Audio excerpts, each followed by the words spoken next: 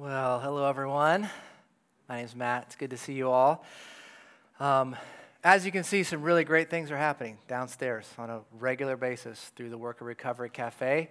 And we just wanted to share that with you to be encouraged, and because we don't get to see that because they're here when we're not here on Sunday morning. So there's also a special opportunity to get involved coming up on Wednesday, November 22nd.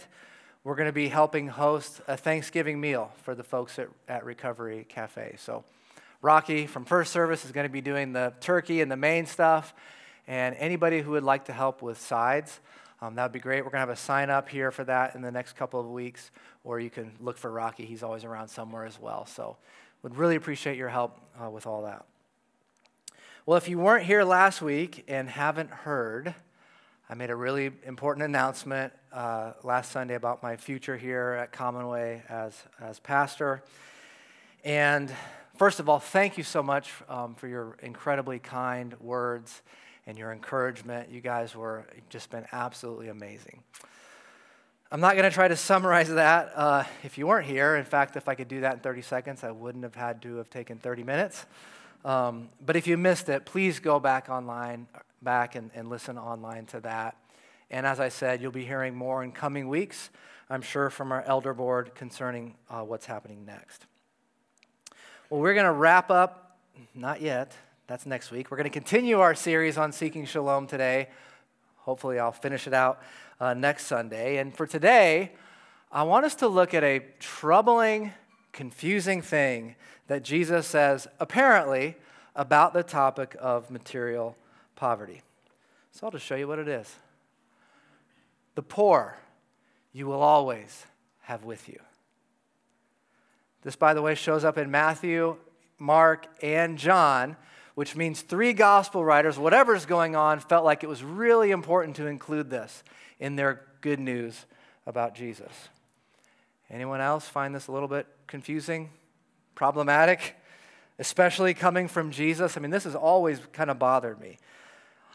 I thought Jesus cared about the poor. Does this sound like the Jesus you know?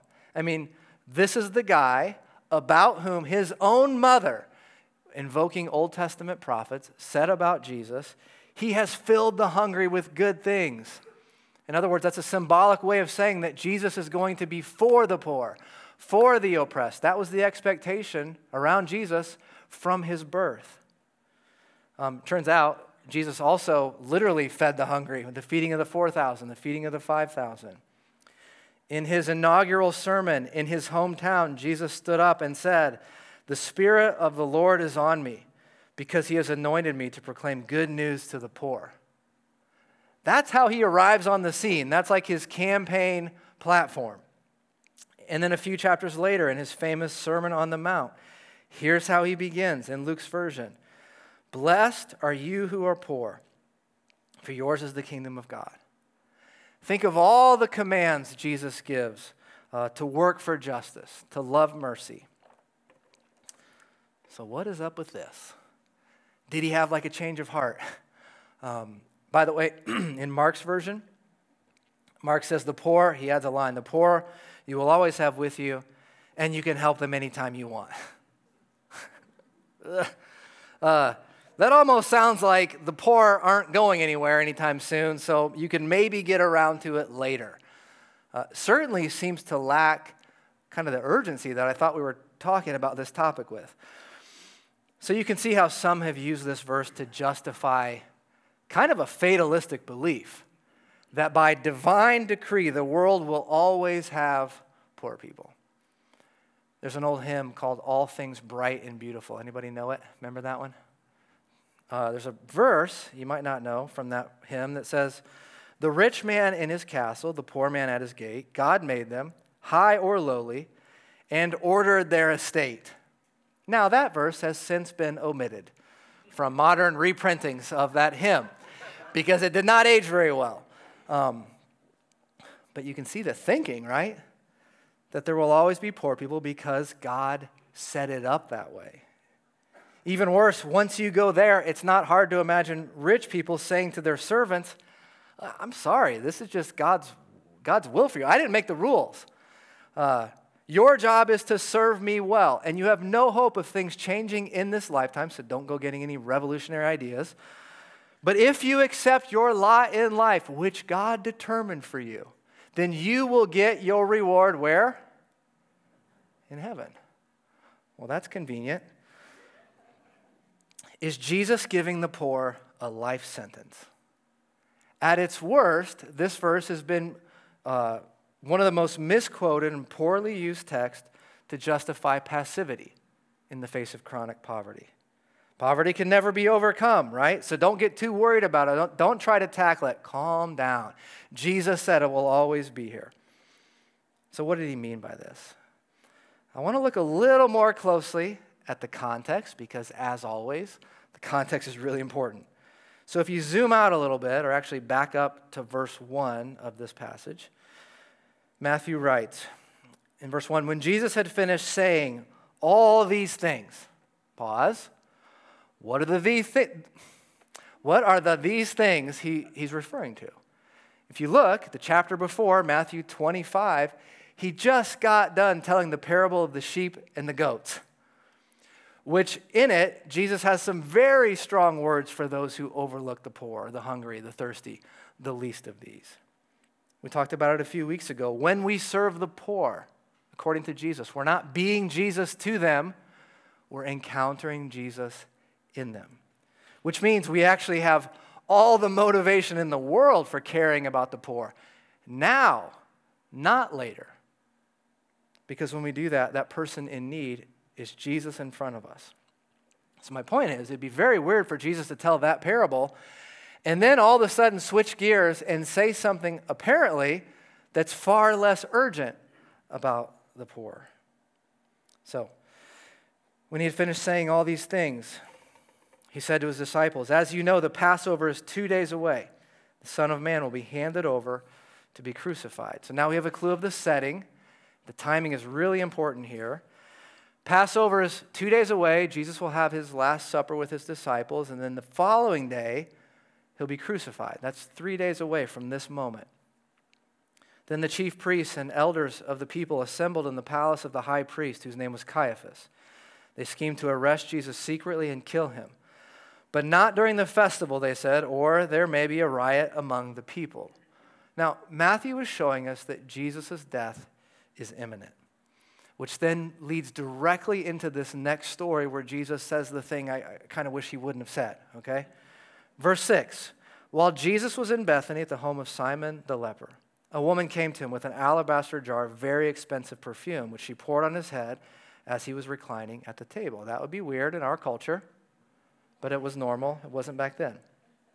So this woman comes in and anoints Jesus with expensive perfume, and I think she knew exactly what she was doing.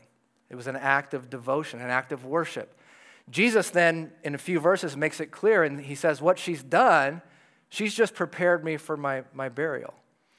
Now, the disciples are going to have a problem with this, and their hang-up is not that she anointed Jesus. The issue is not the action itself. The issue for them is, why did she have to use the good stuff? When the disciples saw this, they were indignant. Why this waste, they asked. This perfume could have been sold at a high price and the money given to the poor. Now, to give them some credit, where did they get this impulse? Where did they get this moral imperative within them that the poor must be taken care of and with sacrificial generosity? Any guesses? Yeah, first and foremost from Jesus. They've just spent 3 years following this guy around, watching him as he showed mercy and compassion to all kinds of people in need. Before that, the entire Old Testament, lots of commands to be generous and to care for the poor and the oppressed. So essentially in this moment, they're giving Jesus a page out of his own playbook. And I think they're doing the thing like when a student really thinks they've given the right answer and the teacher's going to be like, well done, you guys get it, I'm so proud of you. It's not what happens. Verse 10. Aware of this, Jesus said to them, why are you bothering this woman? She has done a beautiful thing to me. And then here's our verse. The poor you will always have with you. Notice how that's only half of the sentence. He goes on, and the rest of it is, but you will not always have me. Can you see how this is not meant to be some kind of universal or fatalistic statement about the poor? He's talking specifically to the disciples about what's about to happen to him. So when he says, you will not always have me, he means, do you think he means physically or spiritually? Physically. He's not always going to be around in person. He's foreshadowing the next few days he's going to be crucified. So this passage has to be framed in a very specific time, place, like an immediate context, which means it's much less a statement on poverty universal and much more an indictment on the disciples who again and again failed to recognize what Jesus has been warning them about, his death, which is now just around the corner. The point of the story is that, sadly, only Jesus and the woman seem to understand what's about to happen to Jesus, that he's not always going to be there in person. He goes on, when she poured this perfume on my body, she did it to prepare me for burial. Truly, I tell you, wherever this gospel is preached throughout the world, what she has done will also be told in memory of her. His reference to the poor always being with us was not meant to be a justification for not caring for people in need. He's not dismissing poverty as an inevitable reality. He's affirming the woman, kind of praising her for her sacrificial act of devotion and worship, which was very time sensitive in this moment. And at the same time, he's alerting his disciples who seem to keep forgetting the limited opportunities they are going to have to worship him in person, his physical presence. He's saying to them, hey, this woman gets it. This woman gets we don't have tons of time. The disciples would have many future opportunities to help the poor. Of course, Jesus was all about that. But they only have a couple of days left to care for Jesus in his darkest hour. So that, I think, is essentially what's going on. But wait, there's more. You know how some catchphrases are so well known? You can just hear the first part and you automatically fill in the rest. Sticks and stones will. Wow. Yeah. But words will never hurt me. Now I've had elementary school flashbacks. Okay.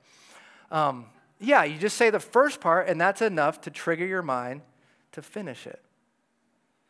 Jesus, in typical rabbinic fashion, does this often. It just so happens that the statement, the poor you will always have with you, he's actually quoting another well-known biblical phrase from a well-known passage of the Jewish Torah. Now that context is lost on us, but for sure, everyone hearing this, as soon as they hear that first part, what does their mind do? Jumps to the ending, which is obviously implied. And sometimes a good teacher purposefully doesn't say that part to let silence make the point even more. So here's the original quote in full. Again, very famous section of the Torah. It's about laws God's giving to Israel as they prepare to enter the promised land and become a nation. And this is a section dealing with canceling debt and freeing slaves, which are two extremely radical ideas that the world had never seen before.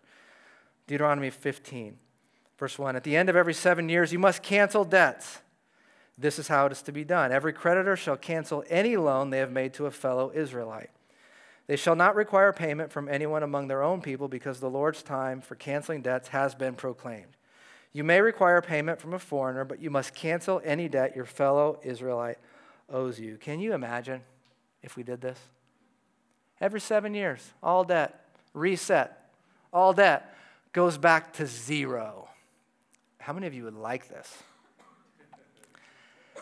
Kind of depends on if, do I owe money or do they owe money to me? Which side of the equation are we talking about here? I have so many questions about how this worked. I bet it was hard to get a loan at the 6.5-year mark, for example.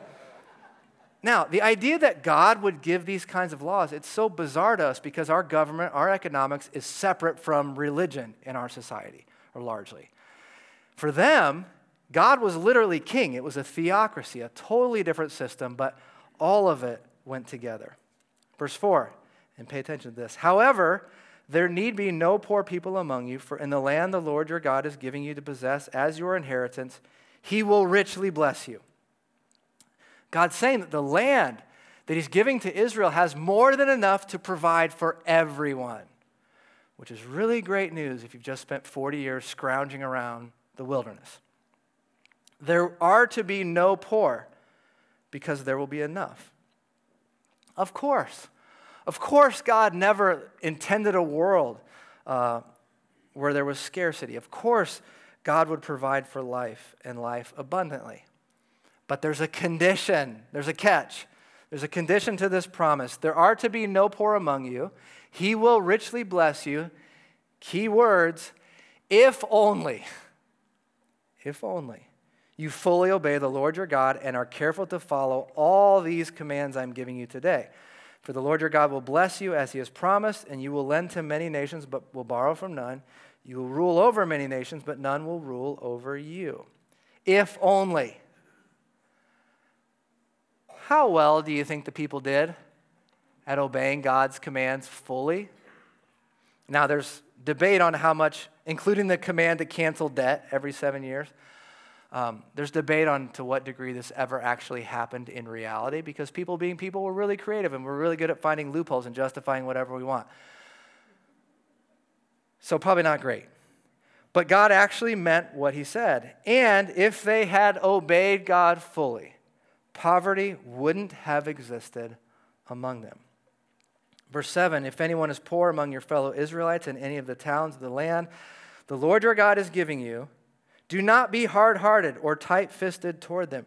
Rather, be open-handed and freely lend them whatever they need. Be generous, be open-handed, lend people what they need. And he goes on, the next few verses, he's preempting a loophole that they thought of. And you can read that in verses 9 through 10. So he preempts that. He says, give generously in verse 10. Do so without a grudging heart. And then we're ready for the verse that Jesus quotes. God says in verse 11, there will always be poor people in the land. Now that's kind of funny because he just said in verse 4, however, there need be no poor people among you. Then in verse 11 he says, there will always be poor people. Which one is it? I think this is God's way of saying, I know people, I know you. I know there's a chance that you're going to disobey, right, because of greed or selfishness or sinfulness. But he's saying, look, it doesn't have to be that way if you obey. This is actually a choice that you get to make. And so to whatever degree there will be poor people in Israel, it's not because God's promised land failed to provide. It has everything to do with the fact that human beings were not faithful to God, faithful to each other. Verse 11 actually goes on. He says, in light of this, therefore, I command you to be open-handed toward your fellow Israelites who are poor and needy in your land. So you can see how when Jesus quotes the first part in Matthew 26, the other Gospels, that this is a passage everyone knows. Even bringing up the first part is enough to imply the following command. And of course, that posture of generosity lines up way better with everything we know about Jesus' life and his teaching. Now, this passage in Deuteronomy goes on and it talks about how, in addition to debt being canceled every 7 years, they were also to set their slaves free, their servants free every 7 years. Again, mind-blowing, radical concept, 3,000 years ago. As I said at the beginning of this series, when the Bible talks about causes of material poverty, by far the number one reason Scripture gives for poverty is greed and injustice. Yes, there are other factors, like at times people's choices or whatever. But the dominant theme throughout the Torah, throughout the prophets, is God saying it's actually injustice that's the root cause of poverty. It's systems intentionally designed to take advantage of others. So then again, it's why God gives so many laws and commandments that have to do with society as a whole, government, and economics, and labor laws, and you name it. He's speaking to the fact that oftentimes the poor don't have a voice in society. They don't have power. They actually don't have the same opportunities. They're trapped in unjust systems. Now, the challenge for us and we've been talking a lot about this in the series, we think about our response to poverty. The first place our minds go is toward individual responsibility. What's my role to love my neighbor and to care for the least of these? And that is very, very important, and we have to keep doing that. The problem with individual charity, as good as that can be at times, is that oftentimes it doesn't get down beneath the surface to address the cause. It's addressing symptoms of poverty. In contrast, much of the Old Testament law is given to address the cause, which generally is people in power motivated by greed to take advantage of the less fortunate. Perpetuating systems designed on purpose to keep the poor poor. Now, what do we do with all this?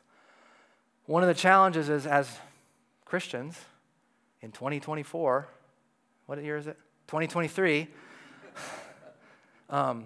we're not under Old Testament law anymore. Jesus fulfilled that. We're not, I don't think, called to cancel debt every 7 years. And so what does it look like? We don't live in a theocracy, literally, right? So what does it look like in our world, in our context?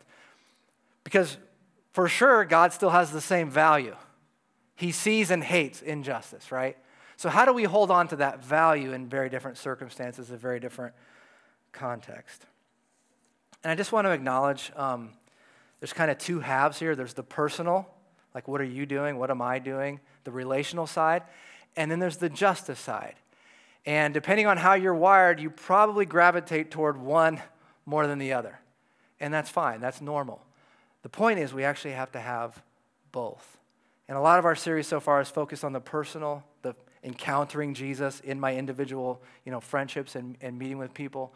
But I've been thinking a lot about the other part, and the part the Bible actually emphasizes a lot. Structural injustice. In our world, in our community, and I'm trying to grow in my understanding of this. There was a study in 2017 that found, and I actually heard this a few years ago, and I thought, no way, that's crazy. And so I went and looked it up, and sure enough, it's true. The study found that 8 men own the same wealth as 3.6 billion people who make up the poorest half of humanity. Isn't that unbelievable? You can go online and you can read their names. Now, maybe the names or the wealth has shifted a little bit in the last 5 years, but still. I'm all for making money. I'm all for capitalism. I'm not an economist, and maybe I'm oversimplifying things a bit, but just think about that for a second. Does it seem right to you that 8 individuals live on the same amount of money, have the same resources as 3.6 billion people who are struggling to survive?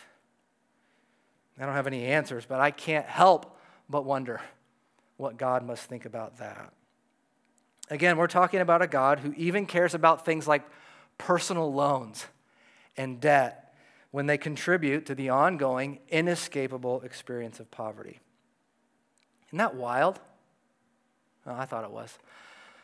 Speaking of debt, here's something a little closer to home. You guys know those payday lender places you see around town?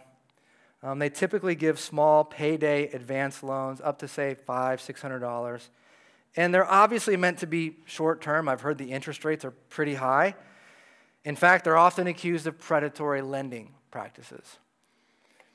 I have been fortunate enough to never have to set foot in one of these businesses, and I hope I never have to. For one thing, I have a good job, and beyond that, I have a huge network of friends and family, and if things got really rough, I think I've got a pretty big safety net, right, to rely on in an emergency. But you can see how a person with no backup no savings. If you're going to get a loan for $100, I think that means you probably don't have any savings, right? Finds themselves in a place where this is all I can think to do in order to keep the heat on. Well, I checked out one of their websites from a local place this week. And by the way, this is not exactly hard-hitting investigative journalism that I'm doing here, but so here's the website. I had to black a bunch of stuff out so I try to protect them for some reason. But Indiana, birthplace of basketball, greatest spectacle of motorsports, also a great place to get fast cash from place. When your paycheck feels a little too far away, come into one of our stores or apply online for up to $660 to help cover life's small emergencies. Okay. Well, I wonder what they charge for that. Well, I think they have to put that online. So you get the loan, you pay, the way it works, you pay the interest up front, but that amount of interest expressed as an annual percentage rate, an APR, comes out to roughly 391%. I don't think is that good? You keep reading, you scroll down to the bottom, and really tiny font, it says, small dollar loans. Small dollar loans used over a long period of time can be expensive. Yeah, you think? Again, I strongly suspect God sees that and is going, what are you doing?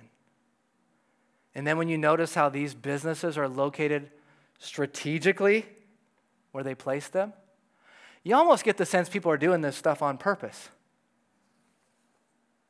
Could it be that there are oppressive systems built into our financial system, 391% interest, that make it very, very difficult for people to get out of financial poverty? We talked a lot about some neighborhoods near our church, across the tracks, that we've been getting more involved in over this past year. South Central neighborhood, industry neighborhood. Have you ever stopped to wonder, why is it that certain neighborhoods have a much higher percentage of minorities? And oftentimes correlating higher rates of poverty.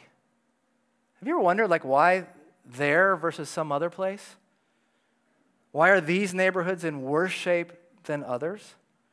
Why do the majority of African Americans live in a few concentrated areas?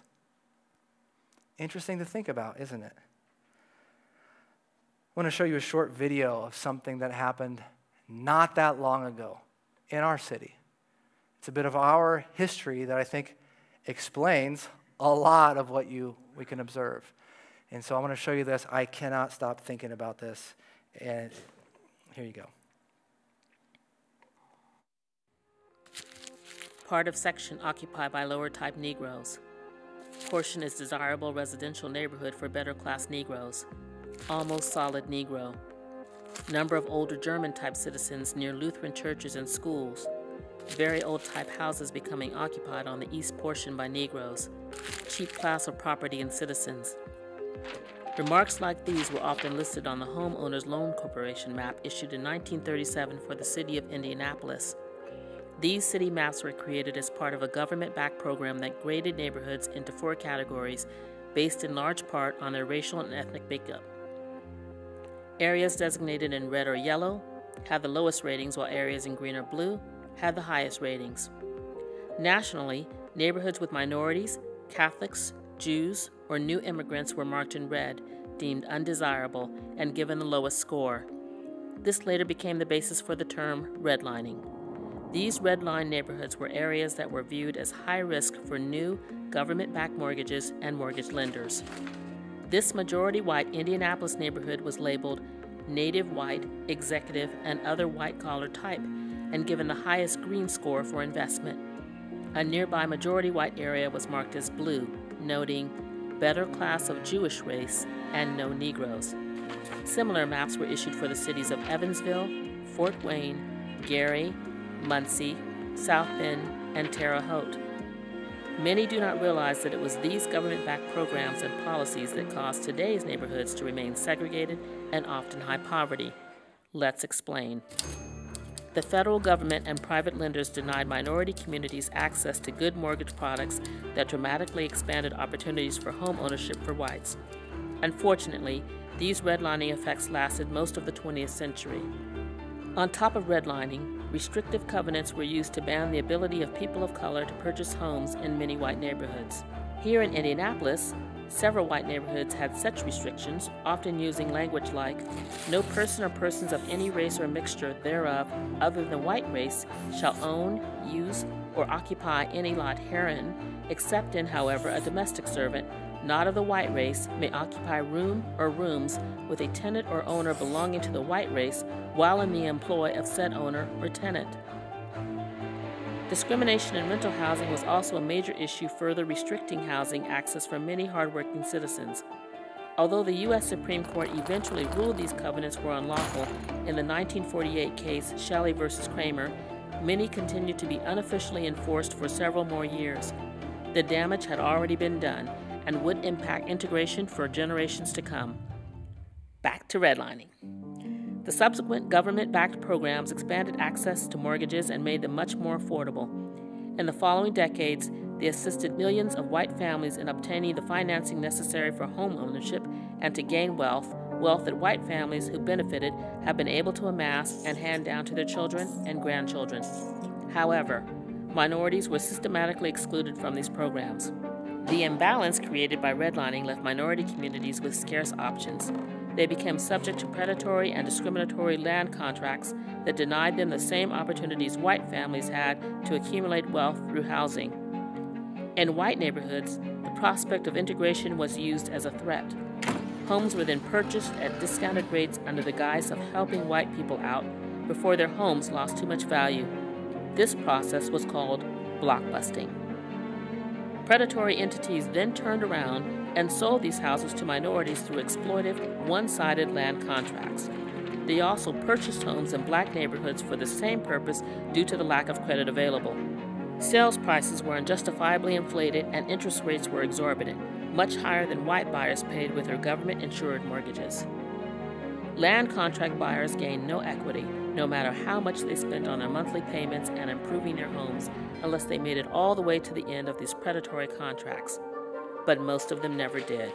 It was a steep uphill battle designed for their failure. A 2019 report out of Chicago noted, over the 2 decades studied, the amount of wealth land sales contracts expropriated from Chicago's black community was between $3.2 and $4 billion. Today, we continue to see the harm of these discriminatory practices from over a century ago. The same red line neighborhoods in Indianapolis remain heavily segregated and often with lower incomes. These neighborhoods still lack jobs, banking branches, adequate sidewalks, and are often riddled with vacant homes that were foreclosed upon. The predatory lending of the foreclosure crisis added to the historical problems. An often bigger loss to those shut out of the home buying process is the inability to pass down the knowledge of homeownership to their children. With redlining and other forms of lending discrimination still happening today, there is a significant gap in home ownership between whites and people of color. There's still much to be done, but organizations like the Fair Housing Center of Central Indiana are working to stop discrimination in lending and ensure equal housing opportunities for all. To learn more, visit fhcci.org.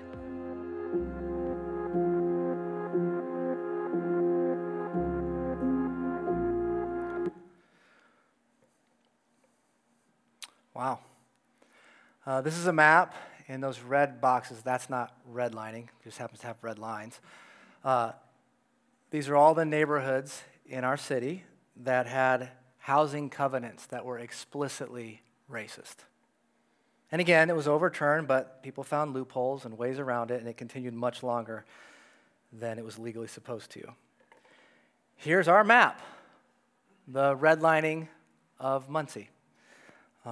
Again, the red boxes, this would be industry neighborhood. Here's Whiteley up here, are predominantly African American. Because they got redlined and because there was no outside investment and resources and focus, a lot of remaining white people in these areas got scared and they sold their house and they moved. And guess where they moved to? The suburbs. The new neighborhoods I just showed you on the last picture, where, by the way, black people weren't allowed to go to. White people came in and bought these properties that were left vacant. and then they sold them to remaining black families on land contract at horrible terms and at exorbitant interest rates. It's interesting, too, the yellow boxes like the Old West End or Avondale or, Shedtown, mostly white, but working class poor. Exactly like it is today, for the most part. Now, you could say, well, thankfully, the law's changed, and thank goodness it's not like that anymore. But the reason I bring all this up is because when you look at current poverty rates in our community by neighborhood, guess how much correlation there is between red-lined or yellow-lined neighborhoods and current poverty rates and minority concentration. Guess what the correlation is? Like pretty much 100%. Like 100%. It's almost like it was done on purpose. I hope that makes you a little bit angry. But it's not all confined to the past. They alluded to this, but nationally, on average, African Americans are denied mortgages at a rate that is twice that of whites. Not 50 years ago, today. I was talking a while ago with a black pastor acquaintance of mine, and we were talking about racism, and he said, I'm not so much worried about the racist guy who says something horrible or ignorant or whatever. He said, I can dismiss that. What I'm worried about is going to the bank and getting the same loan that, all things being equal, you're easily approved for. 2019 Delaware County, 94% of homeowners are white, a little bit less than 4% are black, 10 to 12% of our population is African American. Now, I am not at all saying anyone here is racist, okay? Far from it. I'm saying that we have a system built on racism from not that long ago. And while much progress has been made, the consequences, the effects persist to this day. The system was designed to get the results we're getting. And then you can imagine the crime rates or the drug addiction rates or whatever. It's like, that kind of makes sense, doesn't it? Not an excuse or whatever, but I'm just saying.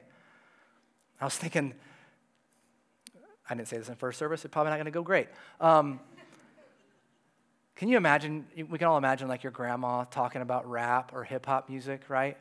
And imagine your grandma being like, I don't know what they're saying, it sounds so angry.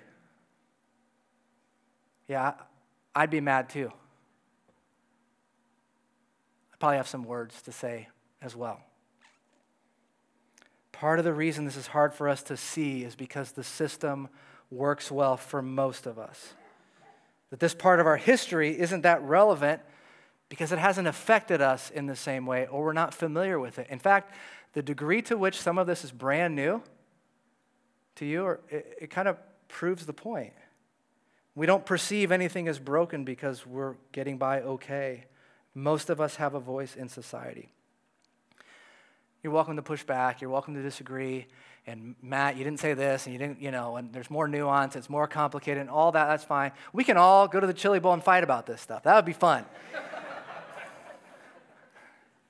But please don't miss my point, which is that we have to remember that not every destitute person made choices that resulted in their poverty. That systemic injustice has played a major role in keeping certain populations and certain neighborhoods in our city oppressed. That's it. And the effects continue to this day. This is why when we talk about working to help alleviate poverty, it's a long game. We didn't get here overnight. It took decades. And so it's a long haul process. I do also want to add that as Christians, we are called to serve even those who did make bad choices that led to their poverty. There will always be poor people in the land. Not because that's God's plan or intent, but because of sin, of greed, racism, oppression, injustice. God's saying it doesn't have to be that way. After Jesus' death and resurrection, the early believers took Jesus' example, his words, these kinds of commandments to heart, and you know what they did? You might have noticed that the Deuteronomy thing was about Israelites. They expanded it to include all people, regardless of race or class. You have this line in Acts 4 talking about the early church, and God's grace was so powerfully at work in them all that there were no needy persons among them. A direct allusion to Deuteronomy 15. There need be no needy persons among you. From time to time, those who owned land or houses sold them, brought the money from the sales, and put it at the apostles' feet. It was distributed to anyone who had need. By the way, that right there is so far beyond anything the law had ever even tried to get people to do. And they did it freely, their own choice. They fulfilled what the law, it seems, was never able to force people to do. They did it out of love for God and out of love for their neighbor. There were no needy persons among them. Poverty was eradicated in their midst. This was the natural outcome of taking Jesus' teaching seriously. I'll close with this. Notice the word in that phrase that we tend to put the emphasis on. The poor you will always have with you. As in, it's the way it is. It's the way it's going to be. No sense even trying to do anything about it. What happens when we shift the emphasis from always to another word in this sentence? To with. It's not about the fact that poverty will always be a problem. It's about the fact that as Christians, as Jesus followers, we should be forming a community where those who are experiencing poverty are with us, in friendship, as we've been saying, in solidarity, at our table, in our neighborhood. Would you stand with me and we'll pray?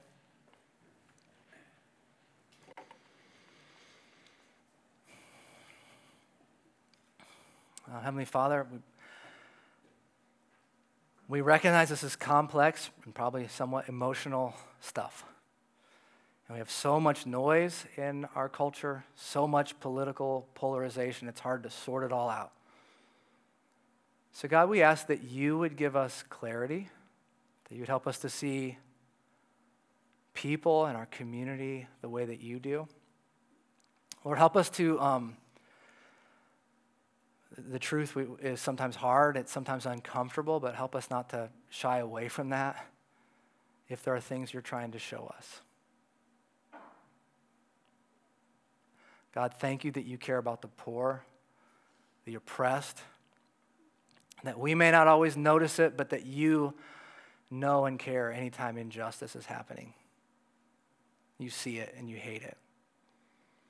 So Lord, help us to know how you're calling us, both personally in our own lives and us as a church, corporately, how you're calling us to further engage. You give us wisdom and the courage to maybe do some hard things. And in the meantime, Lord, please help us to be in a posture of humility, willing to listen, reminding us that that other person has perhaps a different perspective because their experience has been vastly different in some cases than ours. So give us ears to hear. In Jesus' name we pray. Amen. Well, thank you all. Thanks for hanging in there. We'll see you at the Chili Bowl and also come back next week and we will wrap this series up. Thank you.